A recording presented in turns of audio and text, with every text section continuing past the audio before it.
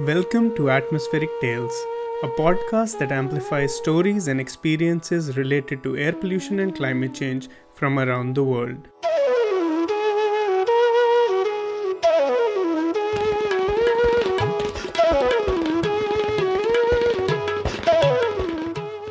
I'm your host Shahzad Ghani, and welcome to another episode of Atmospheric Tales. Our guest today is a professor at the Pontificia Universidad Católica de Valparaíso and the former environmental minister of Chile from 2014 to 2018. As minister, he spearheaded multiple international environmental initiatives, including helping craft a landmark agreement to phase out coal power generation, South America's first carbon taxes for power generation and new car sales, creating 45,000 square kilometers of national parks, and protecting 1.3 million square kilometers of ocean. Previously, he was a practice manager at the World Bank, where he led the team that created the Coalition for Finance Ministers for Climate Action. He's a biochemical engineer and holds MS and PhD degrees in environmental engineering from the University of Iowa, focusing his research on estimating the externalities of biofuels, power generation, transportation, and residential heating. He has used his research to advocate for renewable energy and push for more stringent regulations to stop dirty coal power generation in Chile. He is currently the CEO of the newly found Global Methane Hub, a global alliance of more than 20 leading philanthropies and organizations committed to reducing global methane emissions by more than 30% by the year 2030. I'm excited to welcome our guest, Dr. Marcelo Mina. Our interviewer today is a science writer at the Oak Ridge National Laboratory in the US. She reports on the Directorate's work to make fusion energy a viable power source. She has also worked for the Oak Ridge Leadership Computing Facility, where she wrote about scientific research made possible through high-performance computing. Before coming to the Oak Ridge National Lab, she worked as a science journalist and communications consultant for both the private sector and the nonprofit organizations in Latin America, Europe, and the United States. Some of the working experiences that have shaped her career include Scientific American, the National Audubon Society, the United Nations Convention to Combat Desertification, and the University of Tennessee, Knoxville. I'm excited to welcome our interviewer, Andrea Schneibel. Welcome to the show, Marcelo and Andrea. Thank you so much, Shahzad, and welcome, Marcelo. Thank you for the invitation. So you have a stellar career spanning research, policy, and advocacy. It's actually quite impressive. Can you tell us a little bit more about your journey across these diverse domains? I remember when I was probably around 13 years old, in which I decided that while social issues are always important to address, but there's not a lot of consensus politically on how to address this, I thought that it would be best for me to spend my time protecting people's rights and the environment through environmental issues. And I started this early on. I decided to set myself to that and start working on the issues that I thought were important for my community. There's, illegal dumps near my house. There's a polluted wastewater where I used to go to school. There's smelter that would send its pollution near my school every once in a while, and we'd have to go indoors. And so all these things really told me that I needed to really dedicate myself to this, and I needed to train myself to this, and I needed to really improve to make the biggest impact I could in the period that I had to participate. In Cosi Johnson's phrase, he was a child that died of HIV, which he got as he was born. What he said was, you need to do what you can wherever you are in the time that you have. And that's what I've been really trying to do. Whenever I have a position, I try to make the biggest impact I can, whether it be on research, whether it be on activism, whether it be on policy. That's pretty actually incredible. You have already sort of told us a little bit about these challenges, but can you tell us a little bit more about what exactly is the situation right now in Chile regarding air quality and climate change? What are some of the most pressing challenges that not only your community, but the whole country is actually facing? So it's important to start to measure to recognize a problem. And I understand that there is a big gap in measurements in many locations. And once you start measuring, you start taking action. And so the same way that almost 30 years ago, people started measuring air pollution in Santiago, which has led to roughly 75% reduction of pollution, the same has also occurred in regions more recently, including India or China, in which the recognition of a problem is the start of clean air. So there's an increasing understanding and consensus that dirty fuels are the culprits of air pollution issues in most regions. And the global north sometimes looks at climate as a solution that's solved with global north focus. Understanding that everybody drives and electricity is everywhere, plentiful, and you need to do solutions, including solar panels and electric vehicles. But the reality is, in developing countries, clean energy access is very low. And there's a lack of awareness from the global north that we face the fact that many people have to collect their fuel for cooking or for heating. And this also happens in places like Chile. So I'd just like to summarize the problems and air quality in Chile, which would be in the northern part, a lot of power plant and mining pollution, not so much related to cooking, but mostly dirty fuels like coal and how we extract our minerals. In the central region, we have a mix of urban emissions with transportation, but also there's a substantial contribution from industry and from residential sources. And the south of Chile, where the worst pollution is, it's actually in places that people have seldom heard of, but it's about dirty fuels. It's about wood burning. It's about the increasing cost of heating and the low insulation that exists in homes. And this actually brings the air to be quite dangerous for most of the days in the winter. This is very much a seasonal issue that has to do with clean energy access and clean heating overall. I find very interesting that you mentioned mining because Chile is actually big in mining, right? Do you see this to be a contentious point of discussion within your own country, saying we have to pay attention to how we do this in order to preserve a good quality environment for generations to come? And have you found any resistance to that idea? For example, the power sector, which is related to the mining requirements, has done substantial shifts in reducing their local pollution. And there's an agreement to phase out coal generation by 2040 and it probably pointing to 2030. So there is progress in that. The smelters themselves have had a problem in the sense that there's been a substantial progress, 95% reduction of sulfur dioxide emissions being reduced, but with laggards in the state-owned smelters. So this causes many places in northern and central Chile to have high sulfur dioxide concentrations, which are very unusual globally. And this sulfur dioxide is associated to acute health effects, particularly on people who are vulnerable to respiratory disease. And so therefore, there is a special treatment that has been given to the state-owned smelters that has changed recently with President Boric, for example, announcing the shutdown of one of the most polluting smelters overall. But that only solves part of the problem. The fact is we need to have smelters to provide added value to our products. We could either choose to export the copper as copper concentrates that are smelted elsewhere, probably in China, or if we export the finished product with smelters. And we really have to invest in these smelters to add the value, but these smelters need to be clean and need to be to the OECD status of the country that we are. And we still have to do a lot more on that. So that's a little bit of the very specific conflict that exists in coastal and cities in Chile, because many times this copper concentrate or is actually deposited on the coast where its windblown dust actually increases the exposure of heavy metals to the population nearby. So we've had that very specific conflict in which it's very unique because there's not a lot of places that have these very large deposits of copper near coast. And so therefore, this is a very specific conflict that many governments have tried to tackle with some improvement, of course, but not enough to keep the people happy.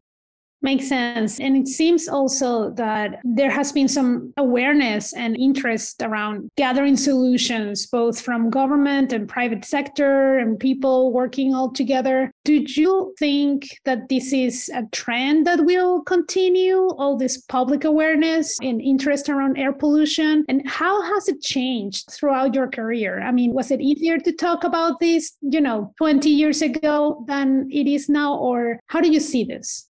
I mean, for example, the specific conflicts regarding air pollution in the industrial locations, it's difficult for people not to really blame what they see as a visible source. But sometimes the story isn't as clean. And it's really important that we have the correct assessment of what needs to be done. So when we implement the correct solutions, sometimes there are other issues that we also need to address to make the following steps. So, for example, in cities like Tocopilla, which is an industrial town and which coal power was really important, once we started putting in emission controls, the air pollution dropped in around 80%. Sulfur dioxide, particulate matter. And so there's a lot of progress. But now, as the air is cleaner, and if you want to adopt WHO standards, which are even more stringent, then you have to do other things. And then it gets into the transportation, the heating, even in a northern mining town like that. In the case of Santiago, there's been another dynamic that has really shaped the way in which Chileans approach the environment. And since 1990, roughly, there's been an awareness that you can't do whatever you want in city of Santiago because when it's bad dispersion rates, there's limitations to what you could do. So the progression was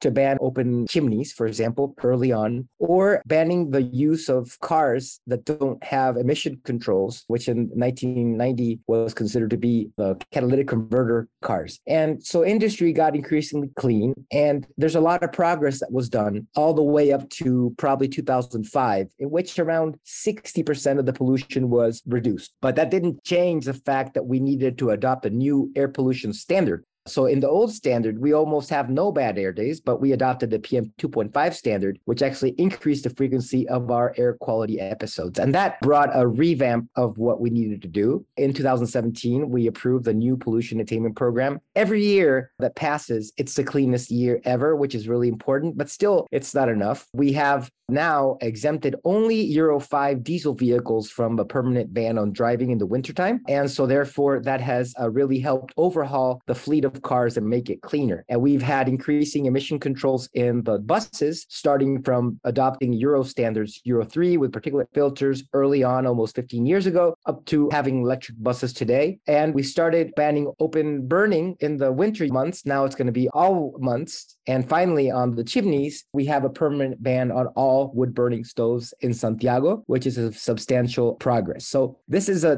different dynamic, and people were willing to do more because there's an acknowledgement that while progress had been taken, we needed to really take additional steps. So now we're doing much more frequent updates of the air pollution control programs, because while we made the progress that I've said, 75% reduction of annual PM 2.5 averages, we still need to reduce another 80% so we have really clean air. Yes, and it definitely seems like none of these could have been possible without actually having people engaged. And that is a very, very exciting thing to hear. So tell me a little bit about your transition working as a researcher and then going into policymaking. I find it very interesting. What made you feel that research was not quite enough and that you actually had to join the ranks of people wanting to make things happen?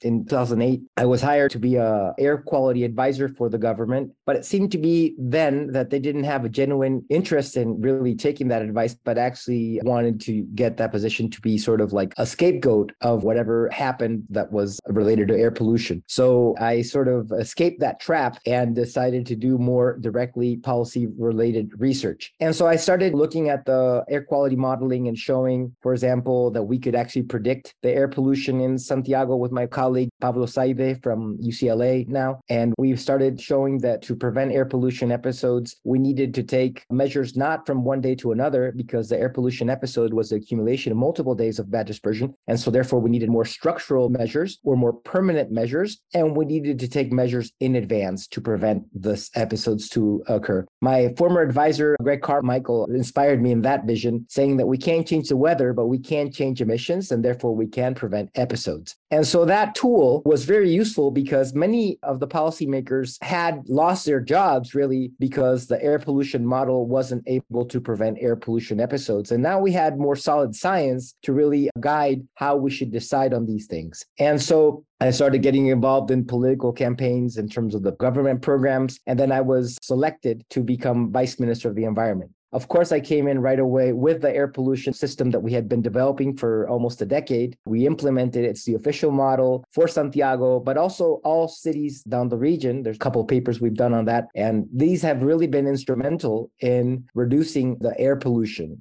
If you look at the concentrations of the air pollution measures that we've taken, the annual averages have dropped from between 25 to almost 50% since 2013. So this has also resulted in a large drop in respiratory disease and emergency room visits. I had been working on the estimation of externalities and looking at how many lives would be saved in my research. And it was really great to see that what we thought was going to happen actually manifested in the drops in emergency room visits. There's around 500,000 fewer cases of emergency room visits due to respiratory disease now, which is around a 17% drop nationally. And that's actually really important because we've done this together and we've done this based on science. That helped me design some of the carbon taxes and pollution taxes that we've established. So the same way that we're able to predict the air pollution where it's going to be, we're also going to be able to estimate what damage it was causing. And so it was natural for us to estimate emission taxes based on the externalities. And I was very much an enemy of diesel emissions before the Dieselgate scandal came out.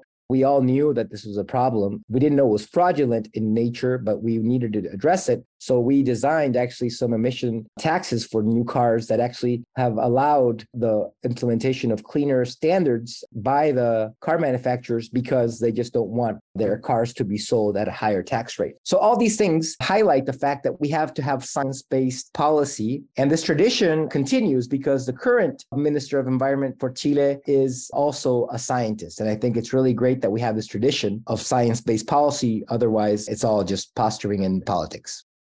Yes, and it definitely permeates right into other areas, as you were just explaining. Many of these science-based decisions have impacts also for other areas like public health, for example, are very tightly related. So that is great. And I know that you're a big proponent of an ecological constitution, and I'm guessing that's also part of this big engagement you have with science-based policymaking. But can you explain a little bit exactly what an ecological constitution means? And do you see this as an actual possibility for Chile and perhaps other countries in the coming years or decades? So I'll refer to William McDonough's definition of sustainability, which is loving the child of every species forever. And the thing is, sustainability needs to be inspired by inclusion, by consensus, by thinking of our differences and actually really celebrating those differences. And I think our recent constitutional process lost an opportunity to really build a house for all of us to live in. And actually, the problem with that is that the Constitutional Convention was chosen. Many people that had many local conflicts that they wanted to address and many very justifiable positions on many issues. And myself and a group of professors and former ministers put together a decalogue of a green constitution, which included the principles that we thought would be interesting to really stop the cycle of being limited on some action because of the current constitution that was enacted under Pinochet's regime. And so we started with simple concepts, and many of these were in the proposal that was voted down. We don't give up. We believe that these are the elements that actually caused more support, but we have to keep it simple. And so therefore, principles like intergenerational justice or climate justice or transparency on environmental information or public participation or the duty of government to protect citizens from biodiversity loss or from climate change or protecting water rights and the necessity of providing water for ecosystem services, all these things are things that have a lot of support. And so hopefully this next process includes what we can learn from this previous failure in which we didn't think about the rest of the people. And so the thing is, what happens here is that a constitution should be able to house all types of government systems. And today's constitution limits the role of the public sector in many aspects. So the revenge from that constitution is actually not to have a revenge. It's actually to include more people instead of reciprocally excluding the sectors that were put together the previous constitution. I think that's going to be a much more bigger inspiration to inspire this new process out of our love for our country and for our citizens and our differences instead of trying to impose a vision on the rest of the people. I understand, and I know that a constitution is obviously the foundational block of the law of any nation. While you deal with this blow, do you see any other paths to sort of make these proposals a reality in Chile's laws, to see if you can still guarantee those, even if they're not present right now in the current constitution? Yeah, I mean, for example, the process itself put pressure on some laws that were long delayed to be approved. And so, for example, the human right to water or access to water or to sustain ecosystems today is still part of the Constitution. Or the public participation, transparency, and environmental justice provisions are part of the Escazú Agreement, which we proposed during Bachelet's government and which President Piñera decided to not ratify. President Boric, a week into government, decides to ratify this agreement. And so many of these things are already included. But the problem is, how do we ponder activities with others? And for example, today, if we tried to ban the use of coal at a certain date, or if we wanted to phase out the sale of internal combustion engines, this wouldn't be legal because it would be pondered against the rights to free enterprise and other things. And so since we don't have climate change in our constitution and the importance of looking in the long term, then we are faced with these short-term decisions that actually undermine the capacity of our country to develop in the long term because of the threat of climate change and biodiversity loss. So I think what we will continue to do these next years is to inform the different constitutional convention that we need to make progress on this, that this is something that a lot of Chileans agree on. We have state policy on climate change, on energy policy, and while government could come in and have a more active role on the public sector or private sector, whether you're a right wing or left wing government, there is a reality and a roadmap that we understand that we need to build together. It's our common commitment to reach net zero by 2050 and have as much renewable energy as we can by 2035. And so this is something that I think will inspire our work together. And I think in many aspects, our energy policy, our climate policy, our biodiversity policy are things that bring the Chileans together and do not separate them. Seems to me that Chile is making big strides toward these. But how do you see the situation in the region as a whole in Latin America and the global South? So I think we have to celebrate our wins in the sense that, we need to recognize that overall in the world, we are making progress on climate. And this is an absolute truth. The problem is it's not enough. We need to do much more. Every year, we're going to come out with a press release saying we've done much more than ever on climate. But every year, we should also accompany it with we need to do much more. We're not doing enough. And so Chile, along with Costa Rica, with the UK and the EU, have gotten at least passing grades on their long-term mitigation strategies according to Climate Action Tracker. But we need to do a lot more in the short term. And that's something that we need to overcome in the sense that we are always in the cycle of short-term decisions, subsidizing fossil fuels many times. In the case of Ecuador, in the case of Chile, in the case of Venezuela, these are things that we need to really understand that we can't subsidize the destruction of our future. We need to accompany this with other more smart versions to really lower the cost of living, but also understanding that this dependency on fossil fuels is what's leading to the increase in food prices and climate change. So I think in the Latin American region, which is not a big emitter, we do have a lot of opportunities for innovation. And Colombia, for example, has done a lot on their long-term mitigation policy. And Costa Rica has also done a lot. And I would say Uruguay has a really great policy. We need to see much more from Argentina, from Brazil. I think Mexico needs to recover its efforts on climate change, on leadership on this. There is this tendency on the left wing, and which I am a part of, to blame other countries, but it seems to be a very comfortable position that really goes against the fact that many of the most critical left-wing governments in Latin America are also very fossil fuel dependent in exports, and therefore this is really something that we need to address. So that's a little bit of what I think of the region must be doing, and we're particularly more vulnerable than the rest of the regions on climate change, so we need to be doing a lot more on adaptation and resilience, and that also there's a necessity again of building social protection systems that will help us become more resilient to the inevitable climate shocks we'll face these coming decades. What can we normal everyday citizens do to help?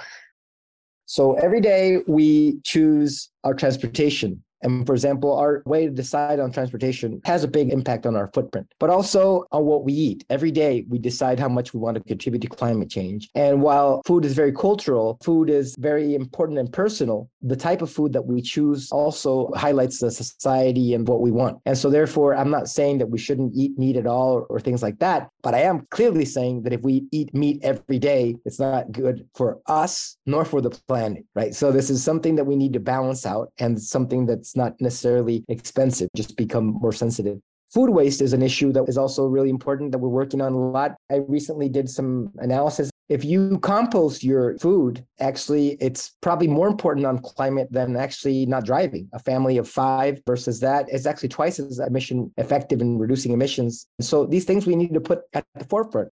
Maybe set the temperature of your fridge to a lower temperature. The increased energy cost will maybe cause more emissions, but the reduced probability of your food being wasted and spoiled is actually more important. And so therefore, food waste is going to be a really important one. We all want to order out on the weekend and maybe eat something nice, but there's some leftovers that if they reach that landfill, they're going to be causing climate change. So it actually extends the impact of food on the climate if we don't even eat it, right? So therefore, there's a lot of things that we could do. A lot of them are not really expensive.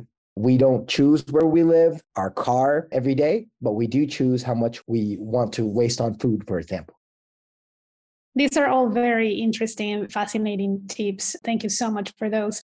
So let me switch gears here a little bit. And I want to talk a little bit about your work with the Global Methane Hub. So there's been a lot of recent interest in reducing methane emissions. Can you tell me and our listeners why is this so important for the climate discourse? So as time passes, as we take less action, we need to do more to prevent 1.5 degrees from being exceeded. And for many years, we have acknowledged that there's these short-lived climate pollutants like black carbon, HFCs, and methane that contribute to warming in the short term. When we want to ponder what the impact is of these pollutants versus CO2, CO2 has a long atmospheric lifetime, over 100 years, and methane only has maybe around 12 years, and black carbon maybe a couple months or weeks. And so the way that we really need to assess that impact in the short term as a distinct pathway, what we've seen is that methane is probably the most effective way to reduce warming within our lifetime. While we acknowledge and we need to reduce CO2 emissions, this will manifest in reductions towards the end of the century of the temperature. On the other hand, if we reduce methane this decade, the methane pledge was launched at COP26. If we do a reduction by 30% by 2030, this means that if we continue by 40% by 2040, we may reduce our temperature 0.2 degrees in that period. And that's going to be around 3 times more than what we reduced if everybody in the world meets their net zero goals. So we need to do both. Run a sprint on methane mitigation. At the same time, we're running the marathon on CO2 mitigation. So tell me actually a little bit more about the hub itself and what your role is in it. I know that the Global Methane Hub is actually based in the Global South, which is a very exciting thing to see. Tell me a little bit more about the actual hub. So the major philanthropies in the world on climate have issues that they think are important to be addressed, and they work together and they put together what are called regranters. Basically, they give us funding and we fund different NGOs and governments. So we are funded by all the major climate philanthropies, including High Tide Foundation, Hewlett, IKEA, SIF, MacArthur, Sequoia, etc. And all of them put us a mandate to help reduce emissions substantially from methane. So there's a couple of sources that are really important that we need to consider. Around 40% of methane emissions come from oil and gas leaks in the extraction. And the manifestation that was recently shown was the Nord Stream leak of methane, which is the largest registered methane leak ever, but also coal mines leak. And so therefore we have a lot of work that we're implementing on reducing these oil flares and leaking, and are supporting working with the private sector and the public sector and satellite providers to really track these emission reductions. On the food sector, we're working on developing more measures to reduce emissions and working with R&D to mitigate methane by feeding animals methane inhibitors that actually block the formation of methanogenic bacteria. Methane is actually an energy issue for like a cow. So if we're able to transform the belched methane into more meat and milk, then we find the sweet spot in which these inhibitors actually could improve the productivity of animal production. And that's something that we need to really be looking into. Or maybe supporting the work of highlighting the benefits of a healthier diet with a lower red meat intake. Or maybe it will be supporting the legislative work to divert organic waste from reaching landfills. The fact of the matter is, as we start measuring methane with these new satellites that are coming online, we're finding that the real world emissions are much higher than we thought theoretically. And so therefore, the opportunities to track our reductions are really come to light. And so we are funding groups like government organizations to support governments in mitigating methane and developing new NDCs that include methane. But also we are working with NGOs to put the pressure on governments and oil companies so these leaks are lower. We are supporting policy, for example, in the European transition to understand that a fossil fuel war needs to be tackled with renewable energy. And we must learn now that we need to never be so vulnerable on fossil fuel production and use. And next time around, we need to have a decoupled food system and energy system that really doesn't depend on bullies like we've seen recently in Russia with the biggest fossil fuel producer in the world, right? So these are some of the things that we do. And as you can see now, I've also understood a long time ago that science is important, but this is also going to be a political discussion. And so we're also shaping that international dialogue with our partners in the Global Methane Pledge. Absolutely. And I would like to clarify also to our listeners that you are actually the CEO of the Global Methane Hub. Oh, yeah. And we have a programmatic team globally. We have regional offices in Africa. We're going to be working in Asia, India, China. Of course, we have some staff in New Zealand, in Uruguay, and Copenhagen, and LA. It's a global effort. We have around $220 million funding for the next 3 years, and it's one of the major regranters that we have in the world, and it's probably the biggest in the Southern Hemisphere.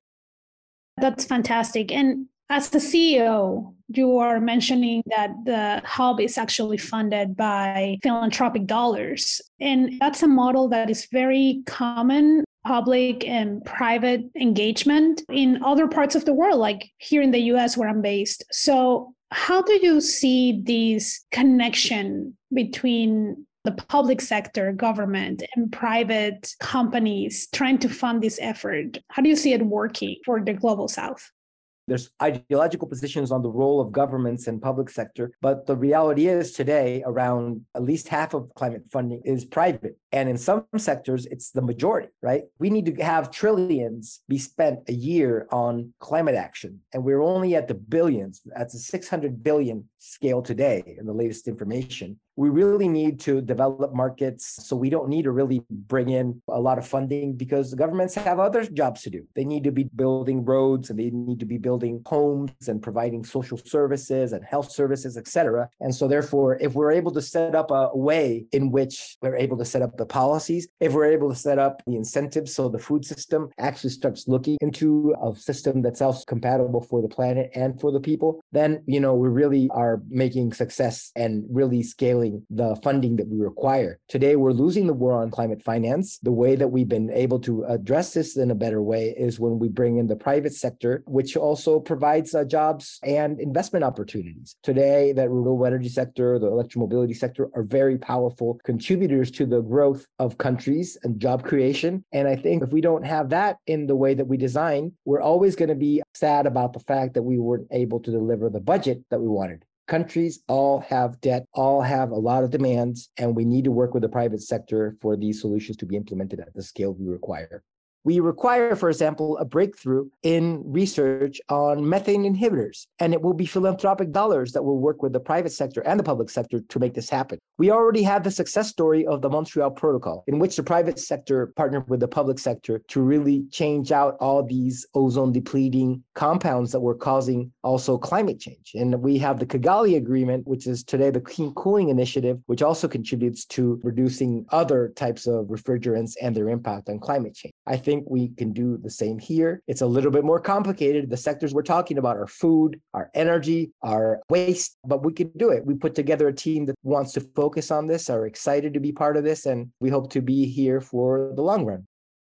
So you recently got named by Insider, which is a US-based news outlet, as one of the 30 top global leaders working toward climate solutions in a new list that they just released this year for the very first time called Climate Action 30. How does it feel to see your name in a list of people that have so intentionally worked toward trying to address the climate crisis? I mean, obviously, it's an honor, and it's also great to be one of the only 3 people from the Global South, including current Vice President of Colombia and also this activist in Brazil on indigenous rights. So I'm very happy to highlight that and showing that we actually have a lot to do. Many issues on climate action are focused on the global north. I think the global south has a lot to contribute. And I'm very happy that this story that I've just told you has some recognition. When I was minister, we did a lot of things, more than probably many governments, and we got a lot of recognition for that. But that was very short spurt. And so therefore, this really allows us to empower our agenda to continue to do more. One accolade or another doesn't really matter. What matters is how this contributes to the agenda, and the agenda of methane action is one that we want to take forward with great success. Obviously, a remarkable career you've had, apparently also including as a DJ. And I want to close this interview on a colorful note. So is it true that you were a DJ in your past life or current life?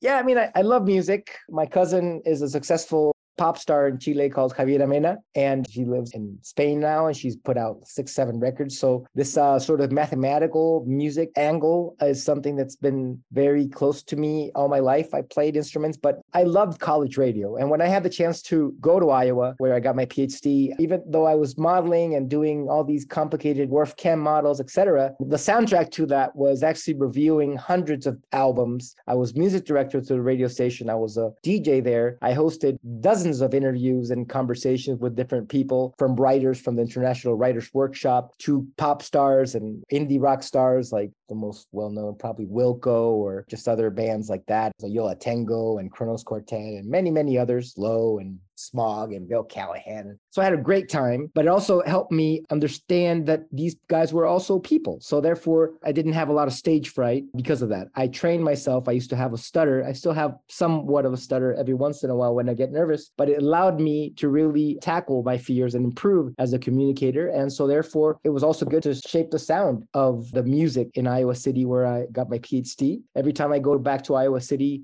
I drop in, and using the low security of these stations, drop in, put a couple of records down, and then get back to my old ways. I think it's really, really great. I love music, and I also love diversity in music. And so therefore, even though I didn't like, for example, let's say jam bands, I remember that the indie music snobs didn't want the jam band people to have a show, and I let them have it, and they loved it, because I think there's all these cultures around music that we need to really allow to communicate, to have their space, and diversity really needs to be about accepting our differences. And even, in this case, even allowing music that I don't like to be played on the station I used to lead.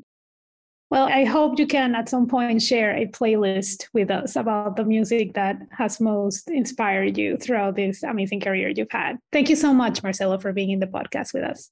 Yeah, thank you so much, Andrea. With that, I would like to thank our guest, Dr. Marcelo Mena, and our interviewer, Andrea Schneibel, for joining us on this episode of Atmospheric Tales. Thanks to all our listeners for tuning in. Make sure to subscribe and share.